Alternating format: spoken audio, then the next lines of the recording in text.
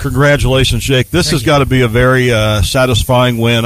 You look at the record 1-6. Yeah. And it probably one of the hardest jobs you had the week was trying to get the kids not to put so much attention into that one win, because this is a pretty decent football team here tonight. And this is coming to Indianapolis, strange place, strange environment, all those things. This has got to really, really feel good to come out here with the win, number one, but to execute like you did offensively. Yeah, I told the kids after the game I'm extremely proud of them for the way that we handled the bus trip. We ended up taking about 3 hours to get up here. We actually ended up at Noblesville High School on our buses before we got over here, so we were a little late getting into warm-ups, which can be challenging. It's the first time we played on grass in a few games, in a few weeks, and especially a sloppy field. It rained quite a bit up here today, but our kids were ready to go.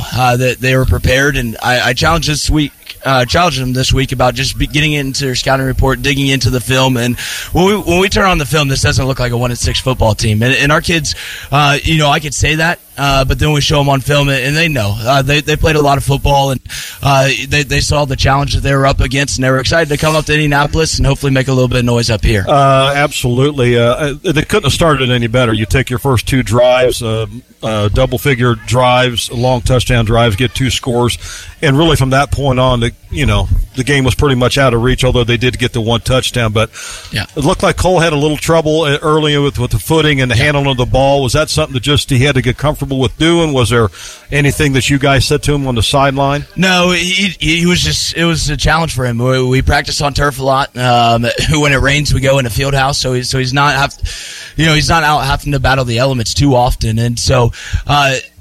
After the first couple of series there, we just kept talking to him about getting his cleats cleaned, making sure that he handles the football first. And we started making a little bit of adjustments with him where he didn't have to read quite so much. And once we did that, we were able to really fall into our offense. And I'll tell you what, everybody performed really well tonight. Our offensive line was fantastic. And after the first 2 series, like you said, we kind of knew that we'd be able to handle them up front, so we kind of went from there. It's just what me and Rob said. I mean, Ryan Brotherton, a monster night, mostly in the first half. Trey Omer, a monster night. The one guy I was happy to see have a monster night, to me, Grant Ernst. He got him some touches tonight, had some nice runs, and we mentioned it too. The offensive line, when they're doing what they're doing and the guys are running and getting their yards, they seem as fired up as anybody else here. They seem very, very happy and it starts with them. Yeah, it really does start with them, and it dates back to Coach Belmer for a long time having that position group and really just challenging those guys. The running back success is their success, and so when the running backs do a great job of complimenting their offensive line and really telling them good job, because in some programs they don't hear that quite often, but we really celebrate our offensive line. And Eli Aston went down tonight, so other guys are going to have to step up for us, and that's something that we have been practicing. You practice as a coach, hopeful that you never have to get to any of that stuff, but those guys really did step up in a big way, and I think the biggest challenge for Garen tonight was every time a kid touched the football, he was having success, and Trey was really fresh. It wasn't the game plan to necessarily sit him the entire first half, just kind of played out that way. We were trying to get Sam Ringer some touches in the backfield, but kudos to Trey. He stayed locked in, and when it was his turn and his number was called, man, did he come in and run hard. I got to say the 2 catches by Ryan Brotherton were just ridiculous. That kid is an athletic freak. That's amazing. We really thought last year we were watching him play basketball, and he jumps up and put his elbow in the rim. That holy smokes! If he can catch the football, we're in good shape. So,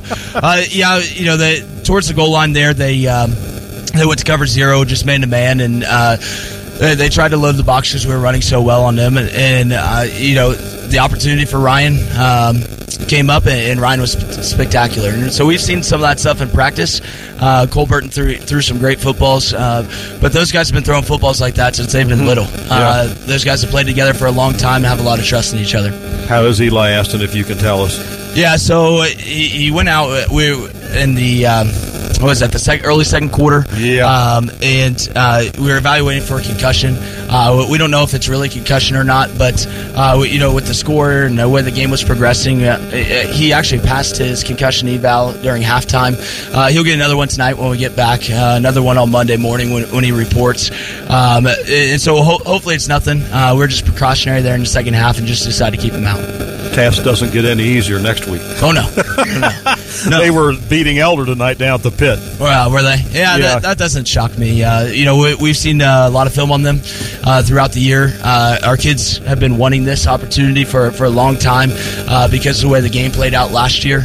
I tell our guys, we're close. We're not going to back down from anybody, and so we'll go and game plan this weekend for them. We'll watch a ton of film, and come back on Monday with hopefully a solid game plan, and hopefully be able to handle the travel again as well as we did this week, and go and give Roncalli our best shot.